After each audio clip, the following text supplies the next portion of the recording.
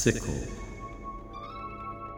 Bleeding saints and forest witches, the past unburied, the books unsealed, the old celebration returning.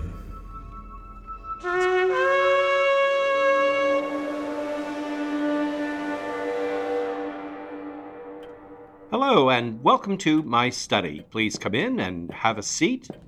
As Mrs. Carswell's been busy with Thanksgiving and some last details settling into her downstairs room, I rather spontaneously decided to just record a short, out-of-format episode, specifically a reading to be enjoyed by our overfull American listeners as they struggle to digest their Thanksgiving dinners.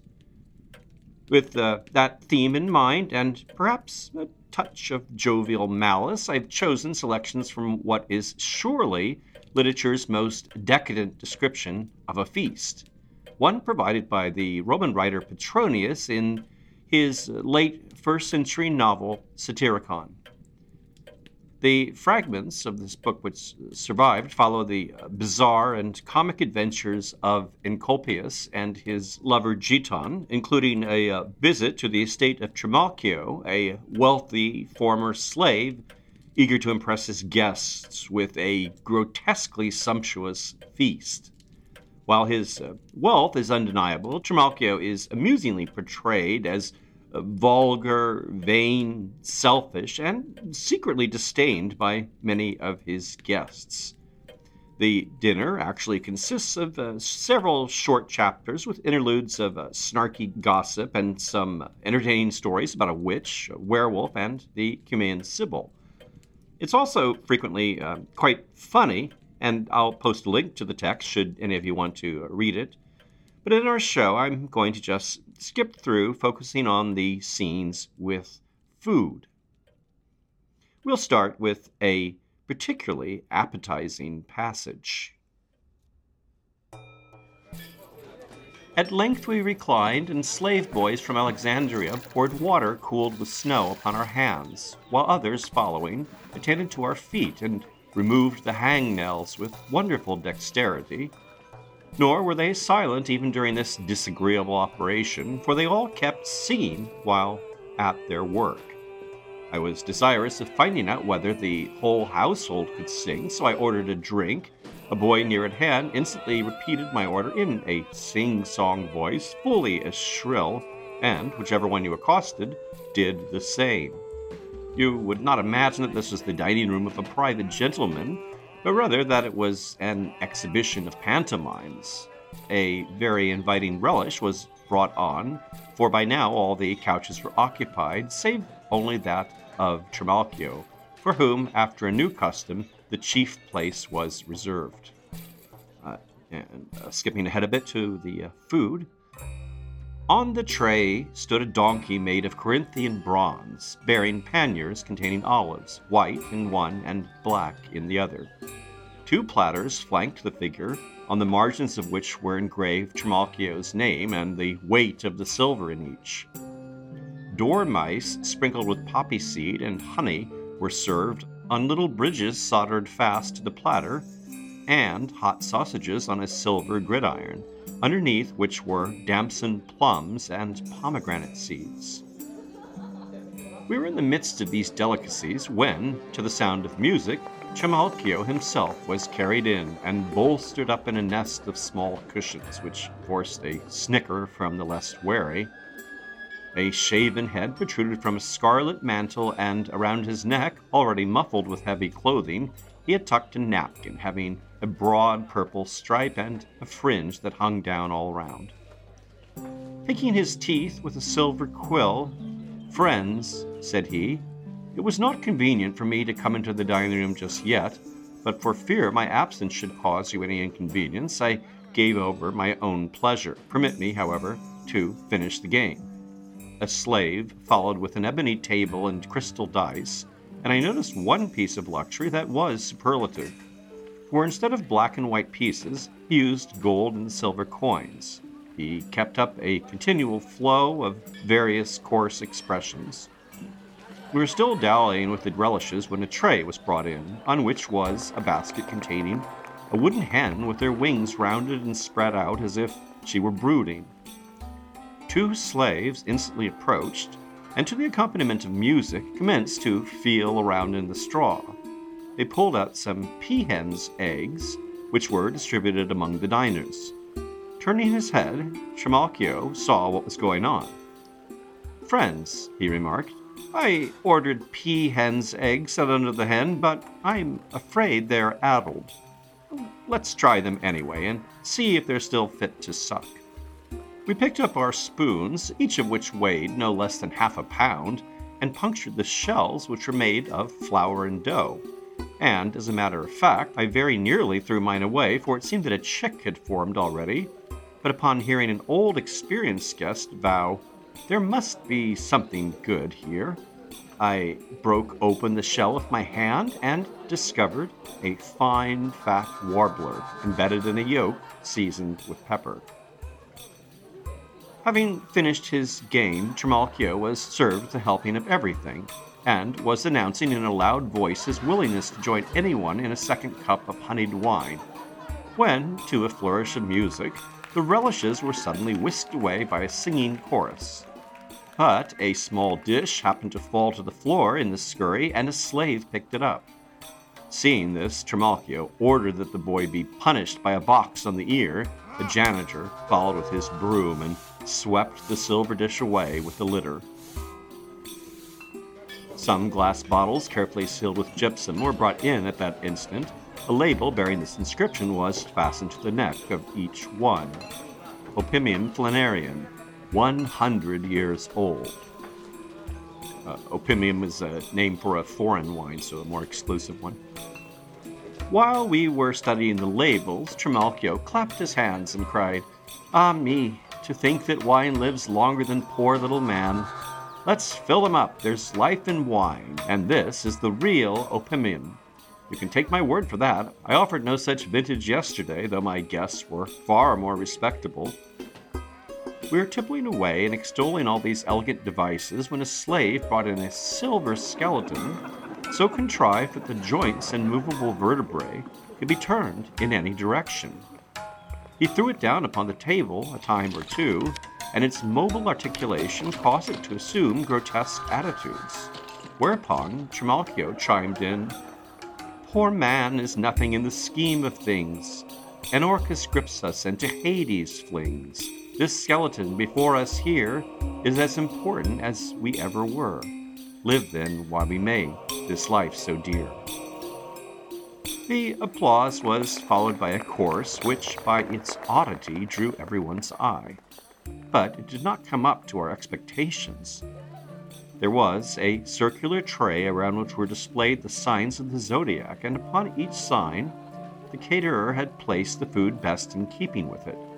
Ram's vetches on Aries. There's some debate about how vetches is to be translated. It could have something to do with chickpeas. A piece of beef on Taurus, kidneys and lamb fries on Gemini, a crown on Cancer, the womb of an unfarrowed sow on Virgo, that would be a fetal piglet, an African fig on Leo, on Libra a balance, one pan of which held a tart, and the other a cake, a small sea fish on Scorpio, a bullseye on Sagittarius, a sea lobster on Capricornus, a goose on Aquarius, and 2 mullets, little fish, on Pisces. In the middle lay a piece of cut sod upon which rested a honeycomb with the grass arranged around it. Skipping ahead a bit, another tray is brought out, and then 4 dancers ran in to the time of the music and removed the upper part of the tray. Beneath, on what seemed to be another tray, we caught sight of stuffed capons and sows' bellies, and in the middle, a hare equipped with wings to resemble Pegasus. At the corner of the tray, we also noticed 4 figures of Phrygian satyrs, and from their bladders spouted a highly spiced sauce upon fish, which were swimming about as if in a tide race. all of us echoed the applause which was started by the servants, and fell upon these exquisite delicacies with a laugh. At length some slave came in, who spread upon the couches some coverlets upon which were embroidered nets and hunters stalking their game with boar spears, and all the paraphernalia of the hunt. We knew not what to look for next, until a hideous uproar commenced just outside the dining room door, and some Spartan hounds commenced to run around the table all of a sudden. A tray followed them, upon which was served a wild boar of immense size, wearing a liberty cap upon its head. That would be a conical cap of the type worn by recently freed slaves. And from its tusks hung 2 little baskets of woven palm fiber, one of which contained Syrian dates, the other Theban. Around it hung little suckling pigs made of pastry, signifying that this was a brood sow with her piglets at suck. It turned out that these were souvenirs intended to be taken home. When it came to carving the boar, the carver who had carved the capons did not appear, but in his place a great bearded giant with bands around his legs and wearing a short hunting cape in which a design was woven. Drawing his hunting knife, he plunged it fiercely into the boar's side, and some thrushes flew out of the gash. Fowlers, ready with their rods, caught them in a moment as they fluttered around the room, and Trimalchio ordered 1 to each guest, remarking, "Notice what fine acorns this forest-fed boar is fed on." And as he spoke, some slaves removed the little baskets from the tusks and divided the Syrian and Theban dates equally among the diners. And skipping ahead again a little, after Trimalchio has excused himself from the feast, he returns with some appetizing comments. He came in, mopping his forehead and washing his hands in perfume, and he said, after a short pause, "Pardon me, gentlemen, but my stomach's been on strike for the past few days, and the doctors disagreed about the cause, but pomegranate rind and pitch steeped in vinegar have helped me, and I hope that my belly will get on its good behavior, for sometimes there's such a rumbling in my guts that you'd think a bellowing bull was in there. So, if anyone wants to do his business, there's no call to be bashful about it. None of us were born solid. I don't know any worse treatment than having to hold it in. It's the one thing Jupiter himself can't hold in." We thanked him for his kindness and consideration, and hid our laughter by drinking more and oftener. We had not realized that as yet we were only in the middle of the entertainment, with a hill still ahead, as the saying goes. The tables were cleared off to the beat of music, and 3 white hogs, muzzled and wearing bells, were brought into the dining room. The announcer informed us that one was a 2-year-old, another 3, and the third turned 6. I had an idea that some rope dancers had come in and that the hogs would perform tricks just as they do with the crowds in the streets. But Trimalchio dispelled this illusion by asking, "Which one of you will be served for dinner? Any country cook can manage a dunghill cock, a Greek hash, or little things like that, but my cooks are well used to serving up calves boiled whole in their cauldrons." Before he had run out of wind, a tray upon which was an enormous hog was placed upon the table, almost filling it up. We began to wonder at the speed at which it had been prepared, and swore that no cock could have been served up in so short a time. Moreover, this hog seemed to us far bigger than the boar had been. Trimalchio scrutinized it closely, and, "What the hell?" he suddenly bawled out. "This hog hasn't even been gutted, has it? No, it hasn't, by Hercules, it hasn't. Call the cook. Call that cook in here immediately." When the crestfallen cook stood at the table and owned up that he had forgotten to bow him, he said, "So, you forgot, did you?" Trimalchio shouted. "You'd think he only left out the pepper and cumin, wouldn't you? Off with his clothing." The cook was stripped without delay and stood with hanging head between 2 torturers. We all began to make excuses for him at this, saying, "Little things like that are bound to happen once in a while. Let us prevail upon you to let him off. If he ever does such a thing again, not a one of us would have a word to say in his behalf." Trimalchio's face relaxed into good humor, and he said, "Since your memory is so short, you can gut him right here before our eyes." The cook put on his tunic, snatched up his carving knife, and with a trembling hand slashed the hog's belly in several places. Sausages and meat pudding, widening the aperture by their own weight, immediately tumbled out. And then, skipping ahead, if you're not full, we have a little more. The next dish comes out. A boiled calf with a helmet on its head was brought in on an enormous platter. Ajax followed and rushed upon it with a drawn sword as if he were insane. He made passes with the flat and again with the edge, and then, collecting the slices, he skewered them, and, much to our astonishment, presented them to each of us on the point of the sword. But we were not given long to admire the elegance of such service, for, all of a sudden, the ceiling commenced to creak, and then the whole dining room shook. I leaped to my feet in consternation for fear some rope walker would fall down, and the rest of the company raised their faces, wondering as much as I what new prodigy was to be announced from on high. Then, lo and behold, the ceiling panels parted, and an enormous hoop, which appeared to have been knocked off a huge cask, was lowered from the dome above. Its perimeter was hung with jars of alabaster filled with perfume. We were asked to accept these articles as souvenirs.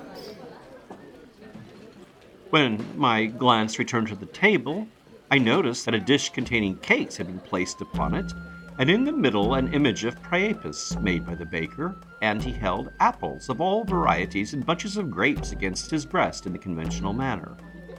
We applied ourselves wholeheartedly to this dessert, and our joviality was suddenly revived by a fresh diversion, for, at the slightest pressure, all the cakes and fruits would squirt a saffron sauce upon us, and even spurted unpleasantly into our faces. Being convinced that these perfumed dainties had some religious significance, we arose in a body and shouted, "Hurrah for the Emperor, the father of his country!" The dainties that followed this display of affability were of such nature that, if any reliance is to be placed in my word, the very mention of them makes me sick at the stomach. Instead of thrushes, fattened chickens were served, one to each of us, and goose eggs with pastry caps on them, which same Trimalchio earnestly entreated us to eat, informing us that the chickens had all been boned. After a short interval, Trimalchio gave orders for the desserts to be served, whereupon the slaves took away all the tables and brought in others, sprinkled the floor with sawdust mixed with saffron and vermilion, and also with powdered mica, a thing I had never seen before. Had not the desserts been brought in, we would never have gotten to the end of these stupidities, namely, thrushes made of pastry and stuffed with nuts and raisins, quinces with spines sticking out so they looked like sea urchins. All of this would have been endurable enough had it not been for the last dish that was served. So revolting was this that we would have rather died of starvation than to have even touched it. We thought that a fat goose, flanked with fish and all kinds of birds, had been served, until Trimalchio spoke up. "Everything you see here, my friends, was made from the same stuff." With my usual keen insights, I jumped to the conclusion that he knew what that stuff was, and, turning to Agamemnon, I said, "I shall be greatly surprised if all those things were not made out of excrement, or out of mud at the very least. I saw a like artifice practiced at Rome during the Saturnalia." I had not done speaking when Trimalchio chimed in, "My cook has made all this out of a hog. It would be simply impossible to meet up with a more valuable fellow. He'd make you a fish out of a sow's hunt, if that's what you wanted, a pigeon out of lard, a turtle dove out of her ham, and a hen out of a knuckle of pork." Then, all of a sudden, 2 slaves came in, carrying on as if they'd been fighting at the fountain. At least, each one had a water jar hanging from a yoke around its neck. Trimalchio arbitrated their differences, but neither would abide by his decision, and each one smashed the other's jar with a club. Perturbed at the insolence of these drunken ruffians, we watched both of them narrowly while they were fighting, And then what should come pouring out of the broken jars but oysters and scallops, which a slave picked up and passed around in a dish? The resourceful cook would not permit himself to be outdone by such refinements, but served us with snails on a silver gridiron, and sang continually in a tremulous and very discordant voice. I am ashamed to have to relate what followed, for, contrary to all convention, some long-haired boys brought in unguents in a silver basin and anointed the feet of the reclining guests. But before doing this, however, they bound our thighs and ankles with garlands of flowers. Then they perfumed the wine-mixing vessel with the same unguent and poured some of the melted liquid into the lamps. And we'll skip ahead a bit more, getting near the end. As all these guests are becoming increasingly drunk, Trimalchio becomes maudlin, and he goes on and on about the lavish funeral he desires and deserves, encouraging his guests to drunkenly play act their lamentations and tearful eulogies. And he then describes the monument he intends to have created in his honor, saying, "I'll see to it through a clause in my will that I'm not insulted when I'm dead. And for fear the rabble comes running up into my monument to crap, I'll appoint one of my freed men custodian of the tomb." And during all this drunken weeping, Trimalchio summoned some more performers. Hornblowers sounded off a loud funeral march together, such a fanfare that caused the whole neighborhood and the watch, which was patrolling the vicinity, thinking Trimalchio's house was afire, to suddenly smash in the door and rush in with their water and axes, raising a rumpus all their own. We availed ourselves of this happy circumstance and took to our heels as though we were running away from a real conflagration. And with that hasty escape, we'll end our reading from Petronius, which makes our American Thanksgiving feast sound rather tame, doesn't it? Almost severe and Puritan, which of course would be appropriate. In any case, festive greetings to you all, and Mrs. Carswell and I will be back with some Christmas lore and history in December.